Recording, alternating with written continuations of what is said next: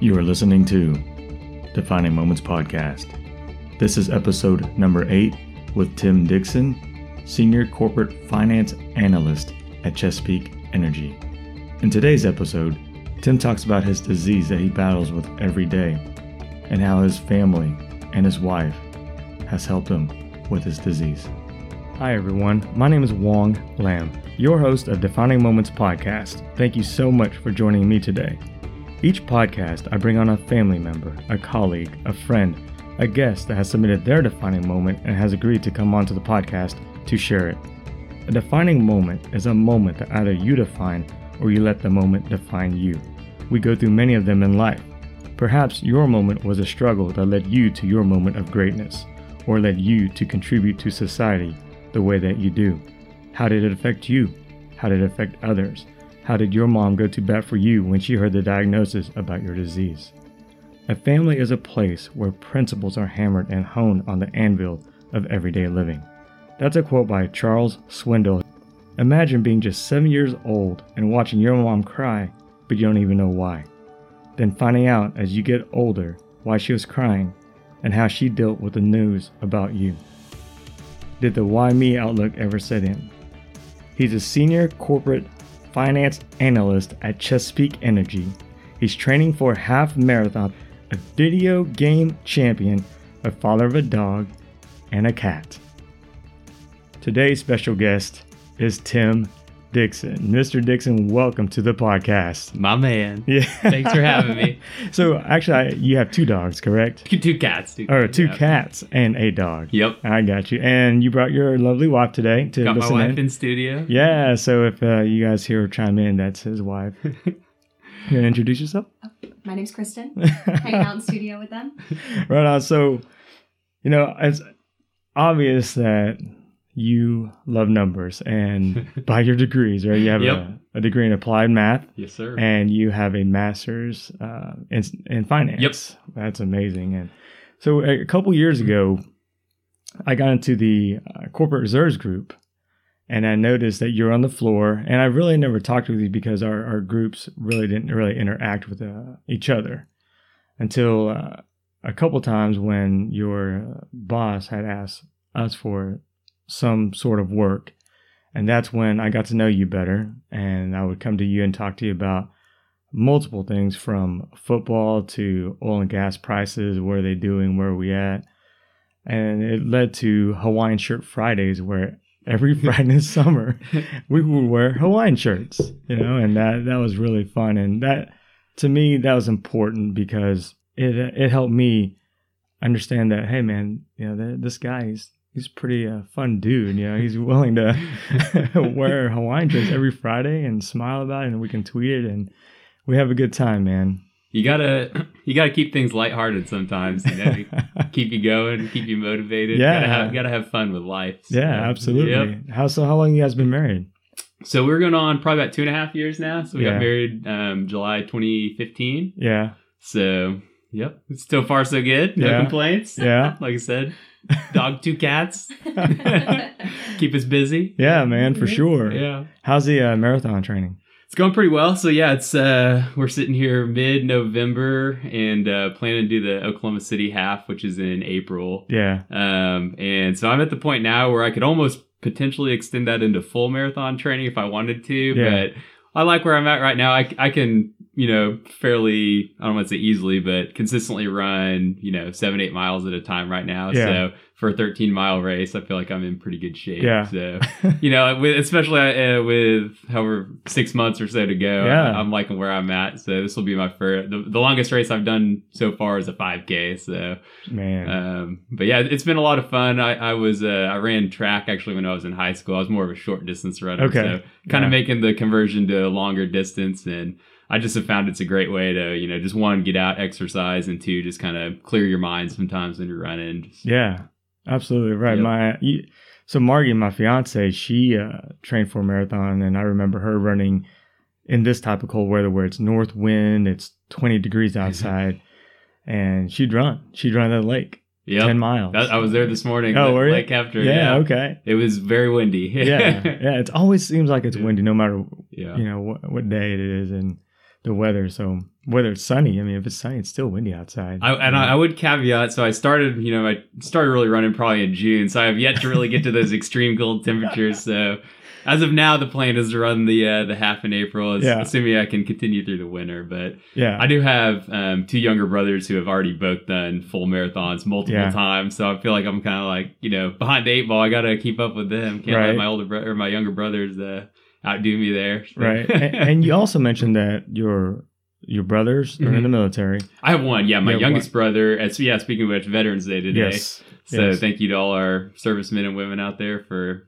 their service to our country. But youngest brother's in the Marine Corps right now. He's stationed out at Camp Pendleton in California for the moment. Right. So I think kind of waiting to hear what his next orders are going to be. Yeah. So. Yeah. No, and I was going to say the exact same thing. Thank you to him and the men and women that do put out a lot of sacrifice of their own time and their own life to give us great freedoms. Yes, in the various country. I had the pleasure to go to kind of his swearing in ceremony here in Oklahoma City.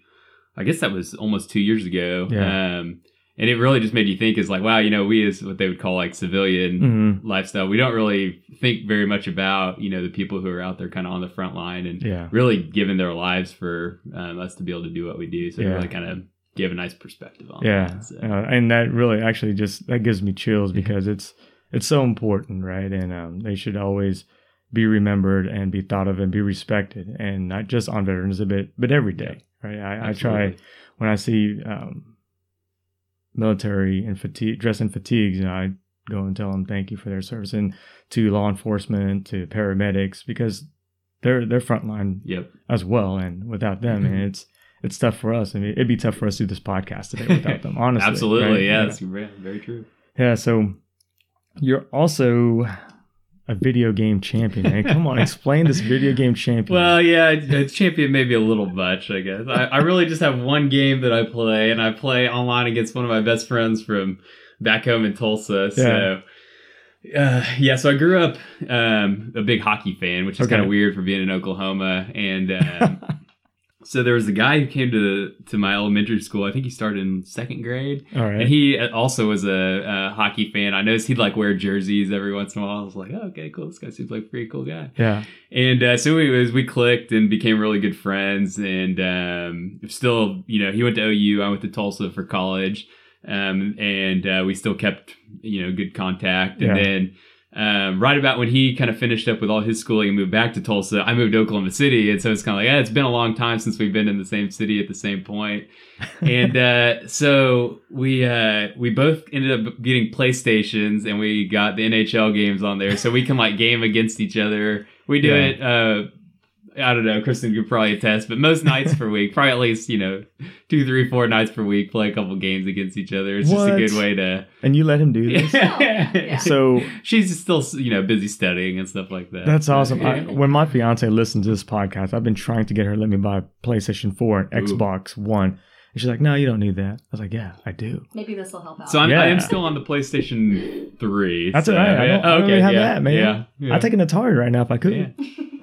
But go ahead, man. So got it back in my man cave. Just go fire up a couple games per week, and it's just a good way to kind of stay in contact. Since we did kind of play a lot. I'd go over to his house all the time when we were in high school, and we'd play, and it's a good way to just stay in contact. A little competitive funness, and we kind of talk trash a little bit over text message. All our games though somehow always end up they're 1 or 2 goal games, so they're all pretty close. Those are real close, man. So you play games online and to keep touch, playing NHL, National Hockey League games. That's right. And he's neglecting to tell you his rec hockey team that he plays on in real life. Oh yeah, I do play. I play real hockey too. Yeah, they won the championship in their division last year. Yeah, last season. So I actually play for our Chesapeake had a team last year, and then we kind of rebranded and formed a new team this season. But last year our team won the championship for the division we were in. Very good. And we moved up a division this season, and we're still pretty early on. We're probably 5 or 6 games in right now out of 20 in the season. So that's cool, man. Yeah, you play video games, hockey video games, and you're actually playing in real life too. Yeah, and neat. And actually several years ago, I actually broke my thumb in one of our games in real life. Yeah. And so once I finally got out of the controller. Yeah, not on the controller, but had surgery on it, had to have it casted up for several months. And one of the instructions my doctor gave me for healing up was like, play video games if you can, kind of help get that mobility back. And so I was like, consider it done. Yeah. Oh my gosh, that's awesome, man. Yeah, but anyways, that's about the extent of my video gaming. Yeah. But, it's all in good fun. So yeah. I remember going to my friend's house and playing those Modern Warfare games. Yeah. And he's like, hey, you gotta get online and do this, man. So I put on his headset and I'm playing this one-person shooter game, and I'm playing with all these kids, and they're in the background, and man, I don't know what I'm doing. What's tap double X twice, 3 times, whatever. Yeah. So I'm playing, and all of a sudden I hear this kid, what the are you doing? You're killing us. And I was like, yo, man, I got your 6, bro. He's like, you ain't got jack. And I was like, okay, well, that's enough for me. Yeah, I've never really gotten, really the only type of games that I think I even own are sports games. Yeah. I've never really gotten into anything else in there, but there are some funny stories. A couple of my youngest brother is really into that type of stuff. That's cool, man. Funny. That's really exciting. A couple weeks ago, actually, we had this training at our company. And we all had to share something unique about ourselves that no one knew. And I believe you were the next to last one, because I was the last one to go. And you shared a very, to me, what I felt like is a very touching subject, and how it came about and how you dealt with it a little bit, because we only had a couple minutes to do it. And I immediately thought of you when I started doing these podcasts. I want our listeners to get a feel for someone who's gone through something in their life and how they turn that into a positive situation. And usually it's not just one, you don't do it yourself. You have to have help, like your wife has to help you with certain things. And as positive as you are, as I am, when you go home, there's going to be times when you're not as positive. Oh, and so she's got to be the one that picks you up, right? And same with Margie. And I'm a pretty positive dude as well. But when I get home, man, there's sometimes I'm like, golly, man, what a tough day. I'm mentally drained. Yeah. But Margie picks me up, and that's so important. And I can definitely see that just meeting her. And this is the first time I met you, right? And so just by the energy and I can feel from the both of you guys combined, it's really impressive.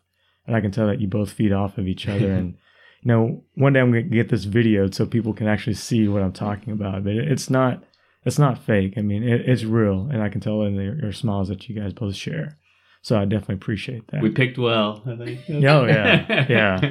Well, my friends would tell me that I outkicked my coverage with Margie. Yeah. So I have no idea what that means, but I guess maybe I did outkick my coverage. I don't know. Me and you both. Okay, then. Right, yeah. All right. So that's a compliment to the ladies. Absolutely. Yeah, there we go.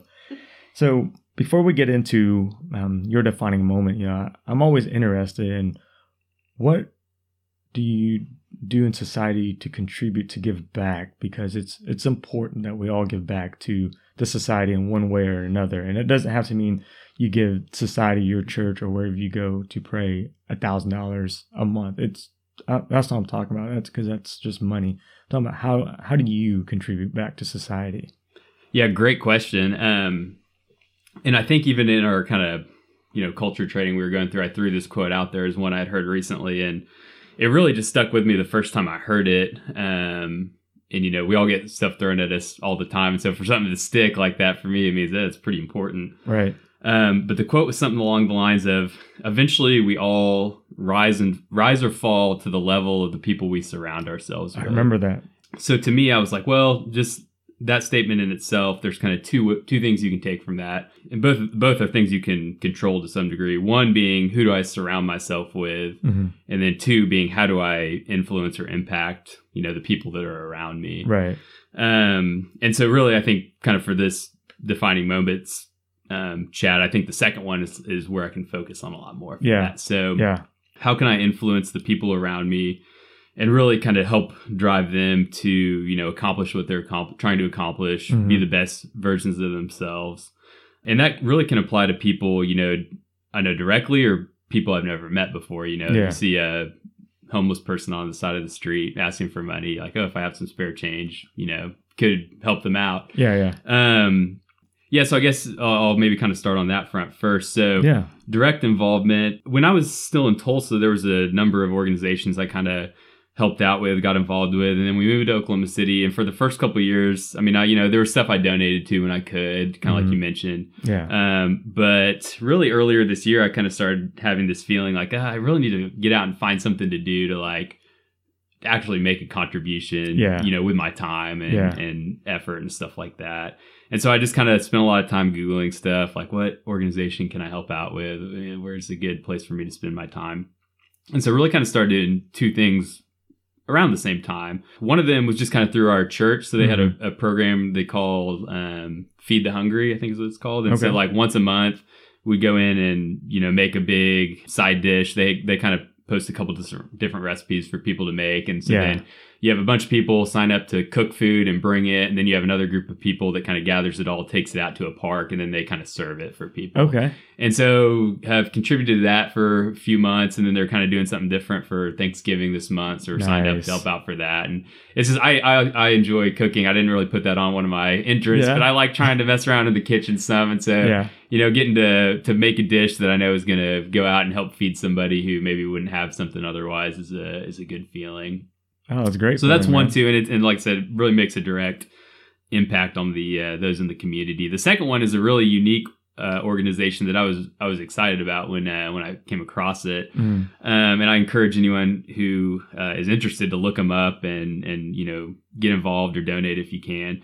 So it's called Pet Food Pantry here in Oklahoma City. Okay. And so what it is, they really service like the homeless and senior citizens, kind of low income folks, and it's geared towards their pets. And so a lot of people immediately come back with like, well, why don't we just help the people? And I think there's kind of a two-part answer to that. One is that there are a lot of organizations set up to help people like that. Right. There's really nothing for animals, and you do see a lot of like homeless people out there with dogs, absolutely, and stuff like that.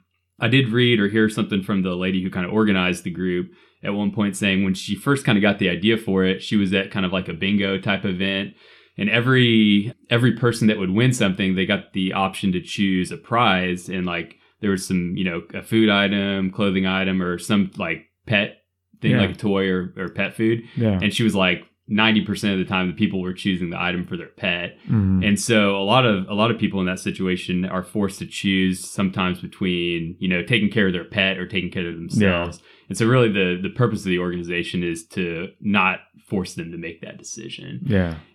Yeah, over the past couple of months, I've gotten to go to some of their fundraiser and events and help out at their warehouse. So they collect, monetary donations, they get food donations, they get toys donated. And so they have a big warehouse that they store them all in and kind of bag the food, dogs and cats. And they have kind of a clientele that they work for every month. And so they'll kind of have volunteers come in, help get everything organized, and then deliver that stuff out to the clients who need it. So my wife and I, and actually really my whole extended family, we're all big animal people. So I know you and Margie are as well, your two dogs here. Yeah. And so it was just great to kind of come across something like that for helping out the animals as well. So. No, that's awesome. I don't think I've really heard of that, but now that I have, I feel like that's going to be a super thing for Margie and I, and probably for a lot of our listeners, because these pets, you want to keep them healthy, you want to keep them fed, with good foods, because we as humans obviously feed off the energy of our pets too, right?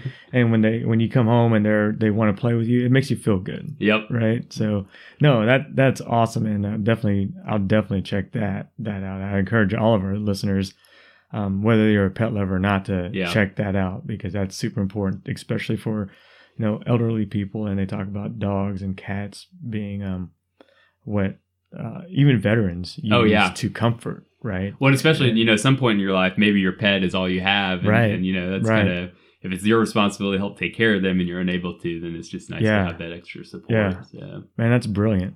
And they also host a few other events in the community as well that you can keep up with on their website. But we were able to do a Paint Your Art Out fundraiser. So if you're not interested in necessarily the manual labor part of volunteering with them, they do some really fun fundraisers at different local venues as well. But yeah, so I think those two are examples of just kind of how I maybe directly would make a contribution into our local community, local society. Yeah. And then kind of said the second point, we'll probably get into it a little bit more here in detail sure. as I go into the defining moment. But I think really just kind of the way I bring an attitude to things and an attitude in a good way.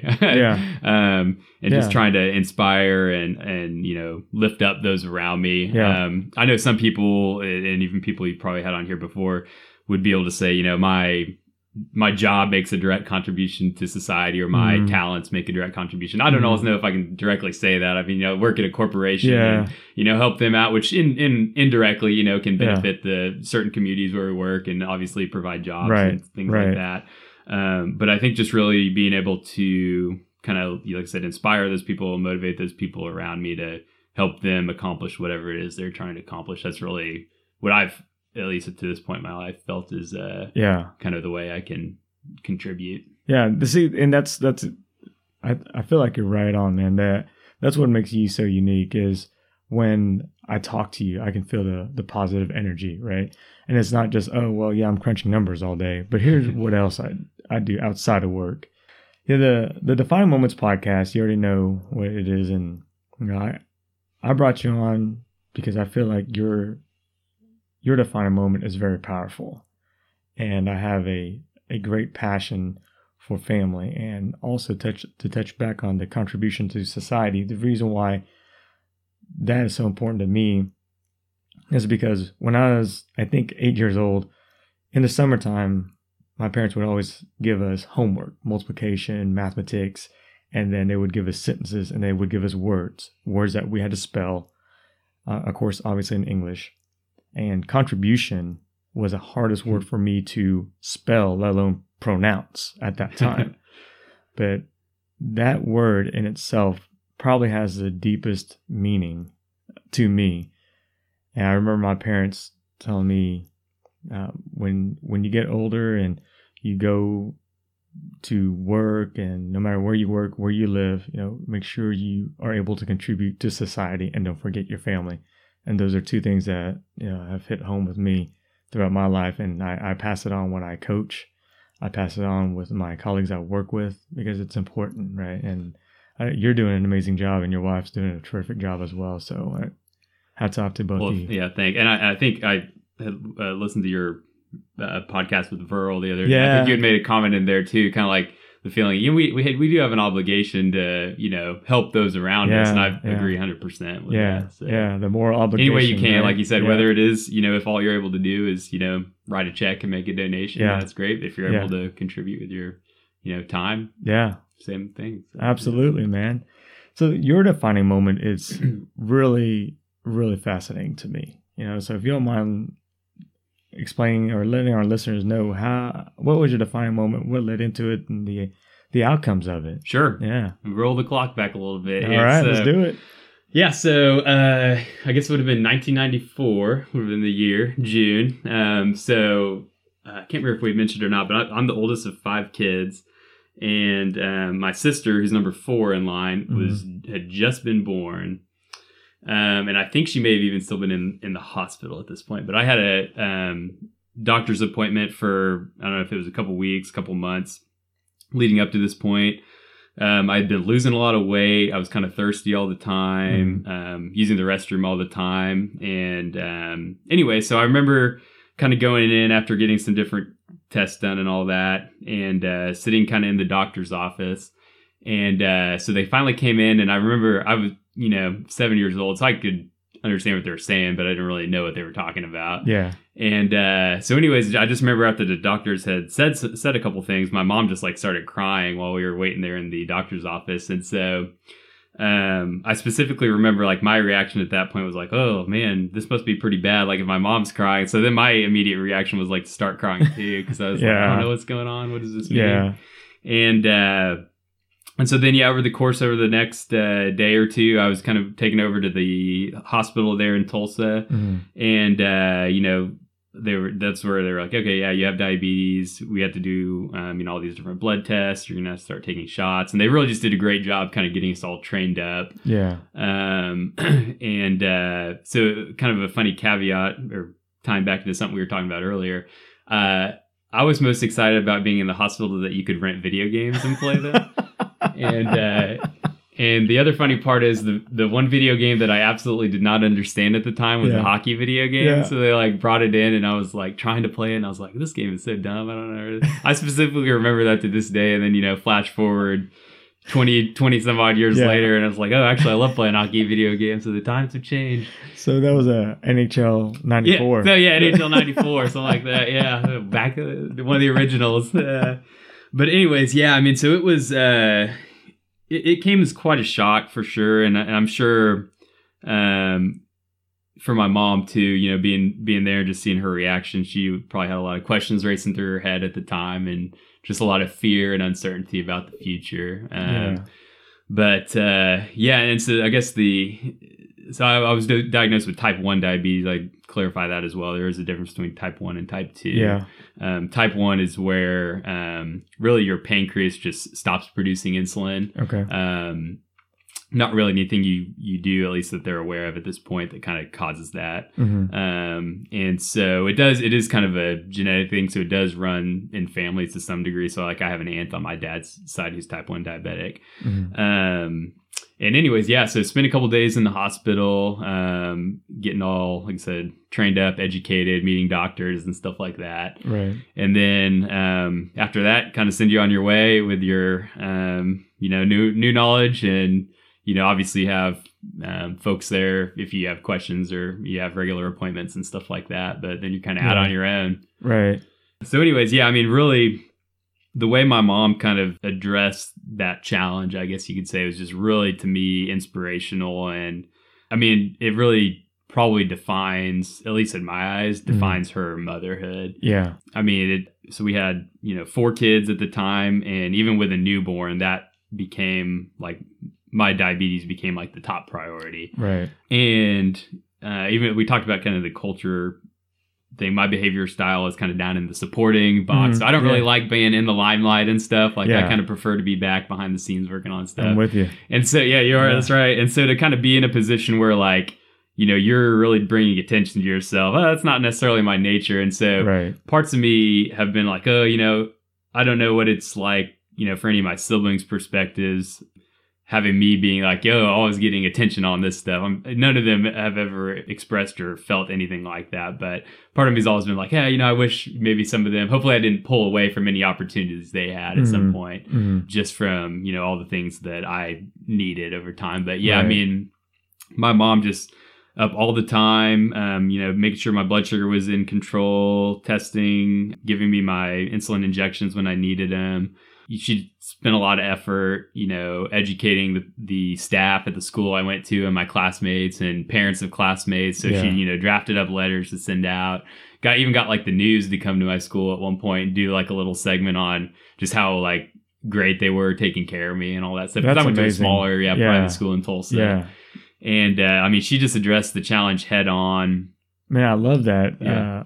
So your mom informed just about everyone in school about diabetes. Yep. And so now they're educated, just in case they see you kind of slouching or being sluggish, lethargic. Exactly. Right? That's a combination of it. The other was, I think I was really the only person in our school who had it. And so, the immediate reaction, I think, of people when, you hear someone is diagnosed with something like, is that contagious? Yeah. So really just to kind of, one, give an understanding of what it is. And two, like you said, if you see something like, the nurse at our school was like the mom of one of my really good friends growing up too. So really just to kind of have that awareness of what to do. And I mean, like it was the school I went to was just great in terms of how they kind of handled it and cared for me. And a lot of that really was just driven, I think, by that kind of initial work that my mom put in. So. Yeah, and that's awesome that your mom actually got the news to come out to and talk about what a great job that everyone's doing for her son. Yep. I mean, that's huge, man. It's a rarity a news segment like that gets aired nowadays. It's other stuff. Yep. But that's really awesome, man. Maybe one day we'll get this podcast out to your mom. Hey, that'd be great. Listen to it, right? Yeah, I'll give her a heads up for sure. But anyways, and I mean, so kind of flash forward a little bit to where I am today. So I at least had heard stories. A lot of times, people are in, they have their diabetes in pretty good control, when they are, a child and grow up. And then when you kind of get out on your own and go off to college, you maybe kind of let things go a little bit. Don't take as good care of yourself. Yeah. And that's really where you can kind of get into trouble with complications later on in life. And Right. so when I was really leaving high school, and really by the time I was in high school, it was kind of transitioning to where I was doing more of it myself. It wasn't just like, okay, senior in high school, my mom's still testing my blood sugar in the middle of the night. Right. But anyways, so when I kind of got off to college, I really looked, and I was aware of how much like time and effort my mom had put in. And that in itself is just kind of a motivating factor. Like, I'm not going to let any of that go to waste, Right. I mean, so I'd say I wasn't 100% as good at taking care of myself as she was. Right. But I didn't have any huge incidents that, you hear about sometimes with happening with people. And so really just, inspired me to kind of carry that care forward, I guess was another big part of it. Yeah. But like I said, I mean, she did it all, and it's pretty amazing. And now that I'm kind of out on my own, like I mentioned earlier, my youngest brother in the Marine Corps, that's kind of become her new thing now. Yeah. She's gotten fully on board with that. So she did a great job of, 15-ish years, taking care of me, watching out for me, making sure I was going to be, in good shape whenever I kind of got out on my own. And now the fact that my youngest brother's in the Marine, she's kind of gotten full on board with the Marine mom. Right. It's awesome to see. Right. Yep. No, that is awesome to see. So man, it'd be great to have her on the podcast someday and have her talk about all of her children, from type 1 diabetes to protecting the greatest country in the world, Yep. That's amazing. She would stuff. have some unique perspectives for sure. Oh, yeah, man. Mrs. Dixon, welcome to the podcast. I'll pass on the invite. Yeah, let's do it. Yeah. The interesting thing about you as well, from 7 years old to present, did you ever go through times or a time in your life during this that you sat down, you're like, why me? Why did you choose me to have this disease? Yeah, and so I think this is where it kind of maybe starts to tie into the question we had discussed earlier, and kind of relating it back to attitude. But it's probably pretty hard not to have feelings like that. And they definitely have crept in from time to time. Right.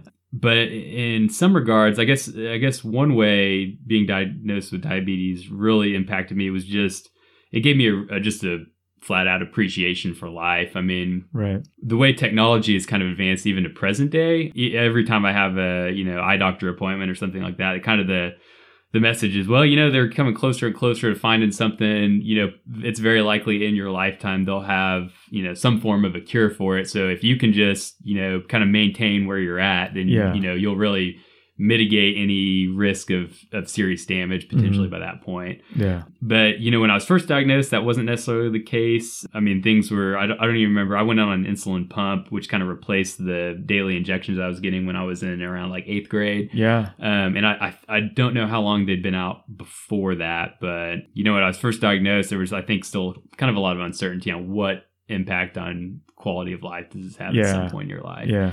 And so really just that mentality of kind of like, hey, every day is a new day. Like, and even thinking about that today at this point, if I can just, today focus on what I can focus on, maintain where I'm at, have a great day, then just kind of build those days on top of each other. Right. Then who knows what it leads to, down the road. Yeah. So really just an appreciation for life. Now, as far as kind of asking a why me question, like I said, I've definitely had those thoughts at some point. It's kind of hard not to. Yeah. Really more lately, I've kind of had a different, maybe a paradigm shift on that question. Okay. Not necessarily why me in the sense of like, oh, like why am, like the way you normally think of it. Why was I diagnosed? That's exactly right. More of the sense, almost in a positive light, like if I had been born in a third world country and I was diagnosed with diabetes in 1994, in all likelihood, like I probably wouldn't be sitting with you today here, in your studio. Right. Just because, one, not the access to the like medical care that we have today. Right. And to just really just availability and being able to get the care you need. And so now the kind of why me question is more of a shift to like, okay, well, I feel like I'm here for a reason. And so it's now more figuring out like, what am I supposed to do with that? And so Yeah. that's still kind of a, in progress project, I guess you could call it. But that's been more of the shift of the why me question. Yeah, that's amazing. I broke my leg playing collegiate soccer, and it was not just a tibia, but it was a tibia and fibia break, and they put a metal rod and 4 screws in it, and pretty much ended my collegiate career as a soccer player. And there's times, man, I sat there, as positive as I was back in the day too. I played the victim card. Why me? And I can't play anymore. And I can't. And it's you can play, right? You still can play, and it just takes a little time to heal. And I remember my mom. I was walking slowly, and my mom's like, "You're not on crutches anymore. You can just walk. It's going to be fine." So then I going back to I felt bad about myself, but at the end of the day, you're right, and you have that mom there that's able to not just necessarily comfort you, but she's going to let you know it's going to be fine. And she may not show it to you all the time, like if she's scared or nervous. Yep. She's got that strong face. Yep. Right. And she's got that good poker face. Moms could be really good poker players, I think. So it's amazing to have a mom or dad or parents that are able to help their children get through a disease and continue to fight it in such a positive way. And that's where I feel you are going to be super successful in the continual fight for a cure, or to keep this disease in check until they find an absolute cure for it.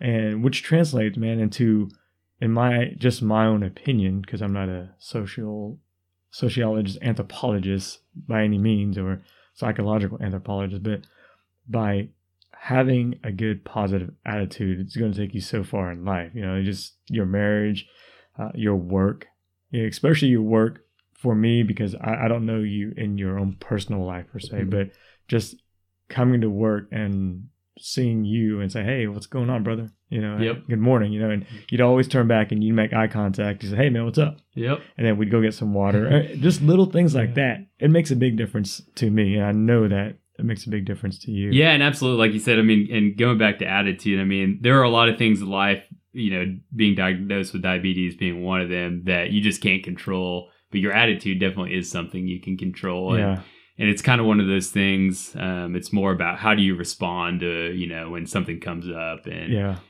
like I said, you definitely get those moments where you kind of try to play the victim card, but for me, it's like, it's just not worth it.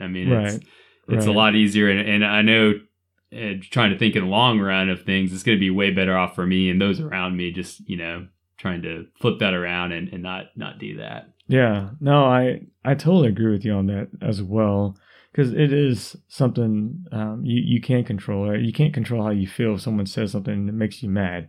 It's a feeling. You can't really control it, but what you can control is how do you react to it? One, what do you say to, right? And then that's your attitude. It's like, how are you going to react to it? And being able to be positive like that, man, the future generation, like if you have kids, it's going to be amazing, because I think both of you guys will make amazing parents. I know you guys make great parents already, so. Thank you. Yeah, we try.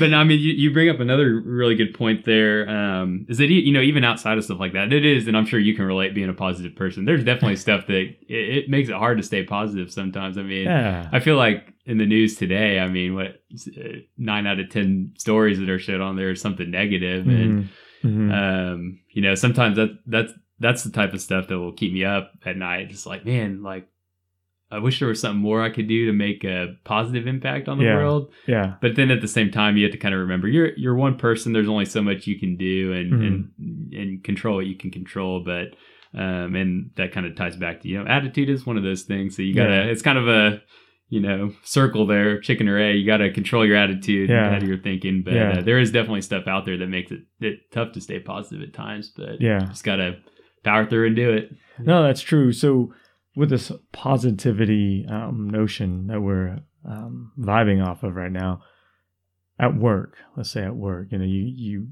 go to work and you got all these stressors going. How do you deal with someone coming to your office and kind of having a bad attitude, with you? How do you deal with that? That's a great question. So firstly, I really just, like I said, I kind of think back, okay, you got to kind of gauge where are they at right now, and like, hey, that will kind of determine, okay, how do I maybe react to how they're doing? My immediate reaction always, when I see someone so we call it the mood elevator at work, it's kind of already on the upper end or lower end. Yeah. My immediate reaction is always to try and bring people up on the mood elevator. And sometimes people just aren't having it, and you just gotta, you can't let that bring you down if you're, trying and it's not working. Yeah. But I usually am pretty lighthearted around stuff. And we're fortunate to have some people in our group at work that are like that as well. Mm-hmm. And so, if it's like, oh, hey, let's go grab a coffee, or just kind of step outside and talk about this, or have a meeting about this, and really just kind of try and reset the mood on that, and hope you can kind of bring that change about. Yeah. No, that's great. And that's good. That's good information for me, because I have to learn to be more like you. As positive as I am, I'm not going to sugarcoat it. There's times I'm like, dude, just don't even talk to me right now, man. And that's speaking of the mood elevator. So I go from even keel to I just shot myself down with my answer. Right? The way I treated or talked to a coworker or a colleague or even just a friend, and And I tend to try and look at anytime someone's having a problem with something or a challenge or, question, I try and look at that as a new challenge or opportunity. And that kind of drives me a little bit too, I'm always up for, trying to take on something new or learn something new or help somebody out with something. And so that can be another way to look at it as well. No, that's great, man. That's actually really, really good. And I've thought about that as well. So I know my own person as far as what will drive me and what makes me kind of and what makes me really just excited about something. And for me, what drives me is just a little simple things, like, oh, hey, what's going on? Or, hey, good morning. Because the tone of someone's voice and the body language will, you can immediately read, that person, their approach, and what do they really want. And that's another thing that you mentioned that makes me think of, I feel like, especially in our society today with, social media and stuff, it's a lot easier to have relationships on kind of a high or superficial level. Twitter, you're limited to 280 now. I saw that. The increase. But it's a lot more challenging to really kind of get in and know people and know, what are they thinking? What are they feeling? That's exactly right. And to be able to establish that is pretty big. And I feel like it's a lot more difficult now than maybe it used to be, or at least it seems to be more rare. Yeah. But being able to establish those connections, I think, is huge. That's a great point. So sometimes, we have this IM chat thing, so you can just shoot an instant message. But in my group, my colleagues are literally 2, 3, 4, 5 doors down the hall from me. So instead of shooting them an IM, I will get up out of my chair. Number one, it's good for me to do that. And then it's just to go talk and let them know what I'm talking about. Because if I sit there and I type something up, it's a nonverbal type of communication. They're reading words. And you read a sentence that says, hey, man, you get this done? You can read that 10 different ways. Yep. Which I would go up and say, hey, man, you get this done yet, bro? Something I can help you with, right? So that changes the whole complexion of the way we communicate. If you can just get up out of your chair and go walk down and ask your colleague about something, or just talk to them about something, find something in common. Yep. I'm a big OU fan, and I've got a couple of friends or colleagues that are OSU friends or fans, right? And great game last week. Oh, man. That was a huge game, wasn't it? We won't go into the details yet, but we did win, right? Yeah. But I will try to find what they call, quote unquote, an icebreaker to talk about something. And then whether it's the color 50 Shades of Orange or, something about Oklahoma State, I'll figure it out, and I'll find a way to communicate with them, because that's going to be important. Because at the end of the day, we as a group have a goal, and we have objectives, and those objectives help us reach our goal. So we have to do whatever we can as a group to attain that goal, because that goal drives the whole company. Mm-hmm. We all have to collaborate as a group and become better communicators. I feel more importantly, become better human beings all the way around, inside the office and outside the office. Absolutely. And I think, I mean, props to you for your podcast here, because I honestly do think you're going in that direction, which is a really great thing. I mean, you're going to get some great folks on here to talk and just kind of, you know, you're really living the example of how do you have those kind of discussions with people and get to know them and what drives them and things like that. Yeah. Well, it's easy when I have, we honestly, it's easy when I have a guest like you and your wife that shows up, and it's really cool that she's here to listen in on this, because it just shows you how supportive she is. I mean, there's going to be times when a spouse can't make it to a podcast. That's the human nature of things. Right, but this happens to be a weekend and she has time to do it, and so why not? Absolutely. And so that's I love that about couples. You know, they're supportive, and honestly, for me with Margie, I feel very fortunate to have Margie. Right, because Margie doesn't complete me. Margie complements me really well. Mm-hmm. You know, so it's a huge compliment to each other, and we feed off each other, just like you guys are looking at each other and smiling. You guys are feeding off of each other's positivity, and there's gonna be times when she's not feeling it as a audiologist, right? Yeah. And you're gonna have to pick her up, especially during school. Sometimes. Especially during school. And speaking of her being an audiologist, you're going to have to use your ears to listen to exactly what she's saying. I know he has normal hearing, so he can't that on me. No excuses. Yeah, you're also the guinea pig of certain things, right? You know, she needs someone to test during prepping for a class or something like that. I can see it. No, but yeah, she's been wonderful, and it was actually at a rehearsal dinner, I think, where my mom had kind of mentioned something along the lines of, you know, whenever I was kind of getting out on my own, she would just kind of pray and say, you know, just really someone for me, whoever I would meet, you know, that would be able to be there for me in the way that she used to be. And she was like, yeah, I mean, Kristen's the perfect answer to that prayer. So, yeah. Wow, man. So from 7 years old to being diagnosed with diabetes 1. Yep.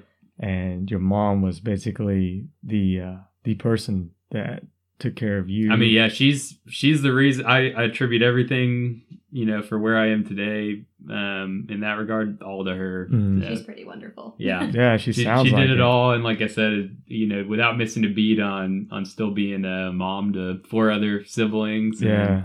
And, you know, it's just really impressive, and couldn't be more appreciative of it for sure. And like I said, it impacted our family as a whole in a lot of ways too. I mean, you know, it really kept us more on a schedule, and, you know, eat healthier and things like that, kind of get out and do stuff.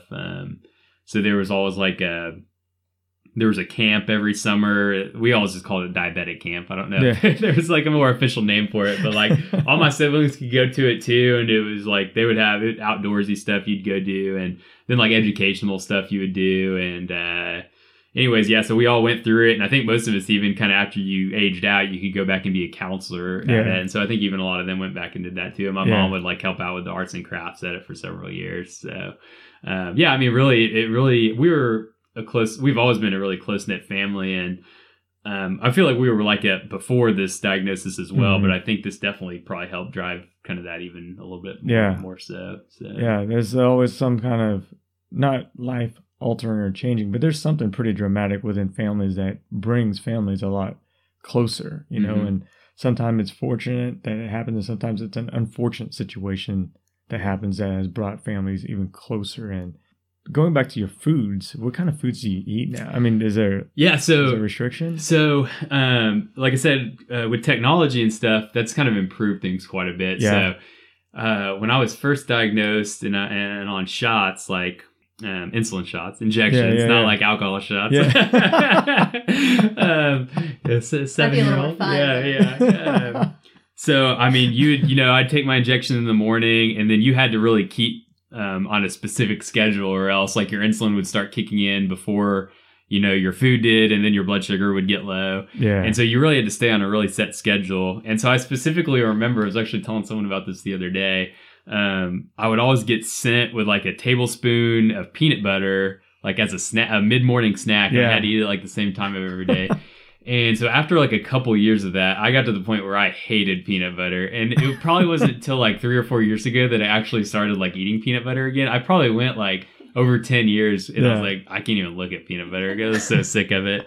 But yeah, and so one thing like I have to do is really, they call it counting your carbs. And so the amount of insulin I have to take is really kind of calculated up to offset the carbohydrates that I intake. And so within carbs, you have kind of some different groupings. So depending on, sugars technically have carbs, but so do, healthier foods, breads and grains and things like that, or like beans or something like that. I think beans have rice. carbs. Slow burning versus quick burning. Exactly. Yeah, I Rice. should probably know a little bit more about that than I do, but anyways, I mean, so like all that being said, it was really that when I first started, you had to stick on a real schedule. Once I went on an insulin pump, that really gave me a lot more flexibility. And so now I really have the kind of control in my own, palm of my hand. I pick up my pump and say, okay, I'm going to eat something right now. And I just plug in the number of carbs I'm eating.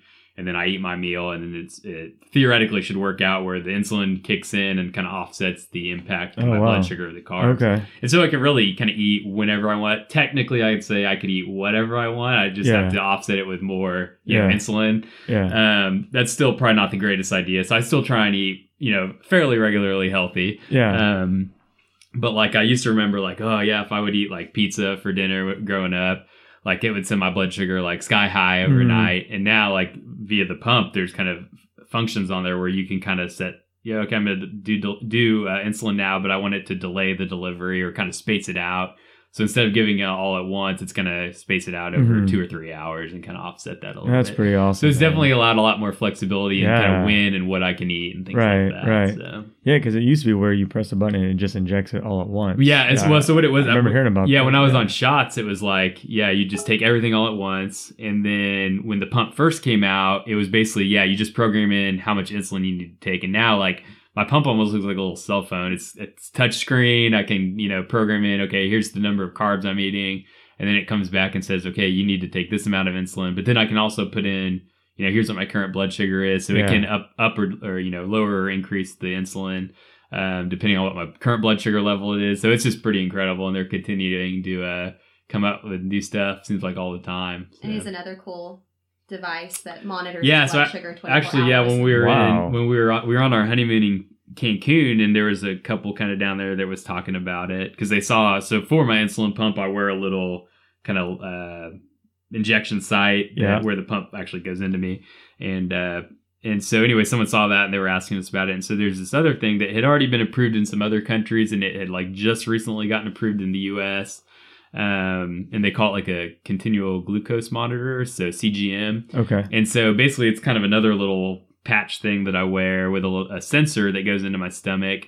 And it's not very long. I can't even really feel it when I put it in. But I wear those for a week at a time, and it basically links to an app on my iPhone. And it just every 5 minutes will update and tell me what my blood sugar is. So that more or less, I still have to kind of test my blood sugar a couple times a day just to make sure it's synced up. But that's really how replace the need to test your blood sugar kind of every time you're needing to do something. And it'll alert me if I get above or below a certain range and things like that. So you can see pretty cool trends, and your doctors can analyze it and say, oh, I think we need to try changing this or whatnot. So very cool feature for sure. No, that is cool, man. Holy cow. It's pretty in depth. So I'm very into like also for running stuff, using different apps that I have a heart rate monitor so I can kind of go back and see, okay, over the course of my run, I was running at this speed and here's what my heart rate was doing. I just kind of love kind of techie stuff like that. I can go back and just analyze results. And so this allows me to do the same thing with my blood sugar readings. So, Man, my neighbor across the street, he's a pretty techie dude. He's all about technology, and I mean, he'd probably find that pretty fascinating. That's pretty good stuff, man. One day we're going to get your mom on here because she sounds like an amazing woman, and she's probably like, "Who the heck is Juan?" Is that well, by that time we'll be famous, probably. So, Well, whether I am or am not, it'd be good to have her story on. I'm an only child, and coming into this family with 5 kids, she's just open arms accepted me as one I could of see their that. own, and she's really wonderful. She's a special woman for sure. See, but you make that easy for her too with your personality and your attitude. I mean, it's easy. I could easily see Margie being a friend of yours. So when I'd love to meet her sometime. Oh, you're going to meet her sometime. There's no doubt. And because you hear stories, not to switch gears, but you hear stories about, oh man, I gotta go see my mother-in-law or blah, blah, blah. But I don't feel that when I go see Margie's mom. And she's like a mom, and she's so sweet, thoughtful, considerate. And I can see where Margie gets at. And then I can see where you get that from your mom. And then now, you're in the family. And so it's like, man, it's awesome. It's really neat. Very, very dynamic and very, very neat. Very unique for sure. Well, appreciate it. Yeah, man. So my last question to you for this podcast is, what advice do you have for our listeners to be that positive difference maker in the world, to be like the Tim Dixons of the world?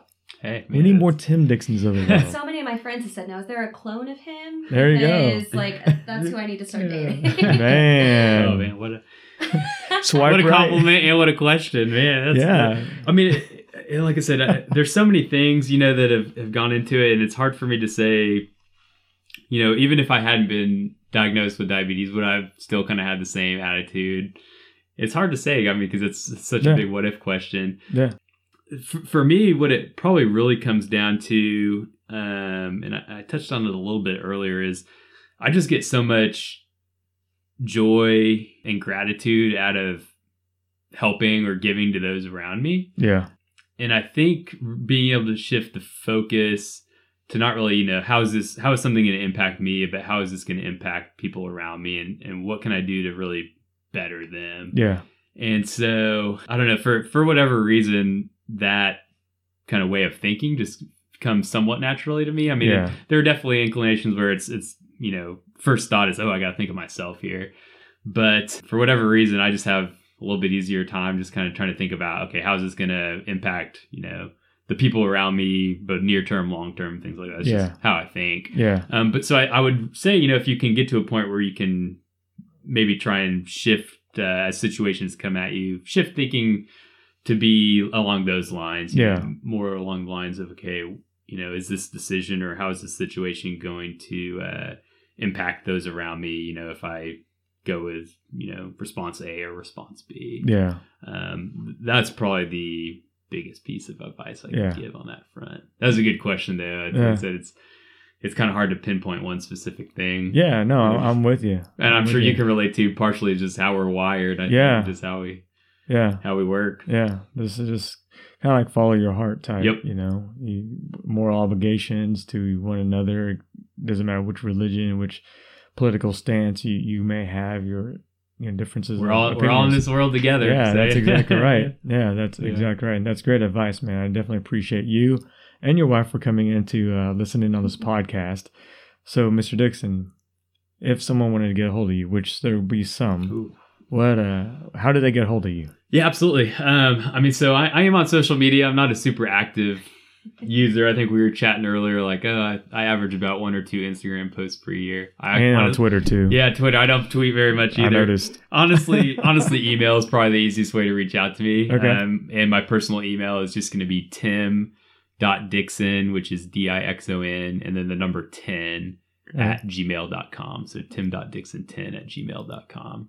Very good, man. Well, once again, thank you so much for taking time out of your day to come up and do this podcast. And Mrs. Dixon, very nice to meet you as well. Yeah. And thank you so much for having us. It was a great time. And like I said, appreciate everything you're doing, and just honored to be amongst those that have been invited or asked. It's a privilege. Man. Yeah. Well, thank you very much. All right, Wong. Appreciate it. Yep. I truly hope you enjoyed this podcast. If you have a defining moment or moments you would like to share, please reach out to me. I would love to visit with you about it and share it with the world on a podcast. Here's how to find me. Visit my website, www.definingmomentspod.com. Follow me on Twitter at DefMomentsPod. That's at DEF Moments Pod. Search me on Facebook, Defining Moments Podcast. Follow me on Instagram at Defining Moments Podcast. That's all one word, at Defining Moments Podcast. Subscribe to Defining Moments Podcast on iTunes or wherever you listen to podcasts. If you enjoyed listening to this show, I would be extremely honored if you gave us a review. This helps boost this podcast so more people can find it. Go out and be a positive influence today, every day. make someone smile. My name is Wong Lam, and I approve this podcast.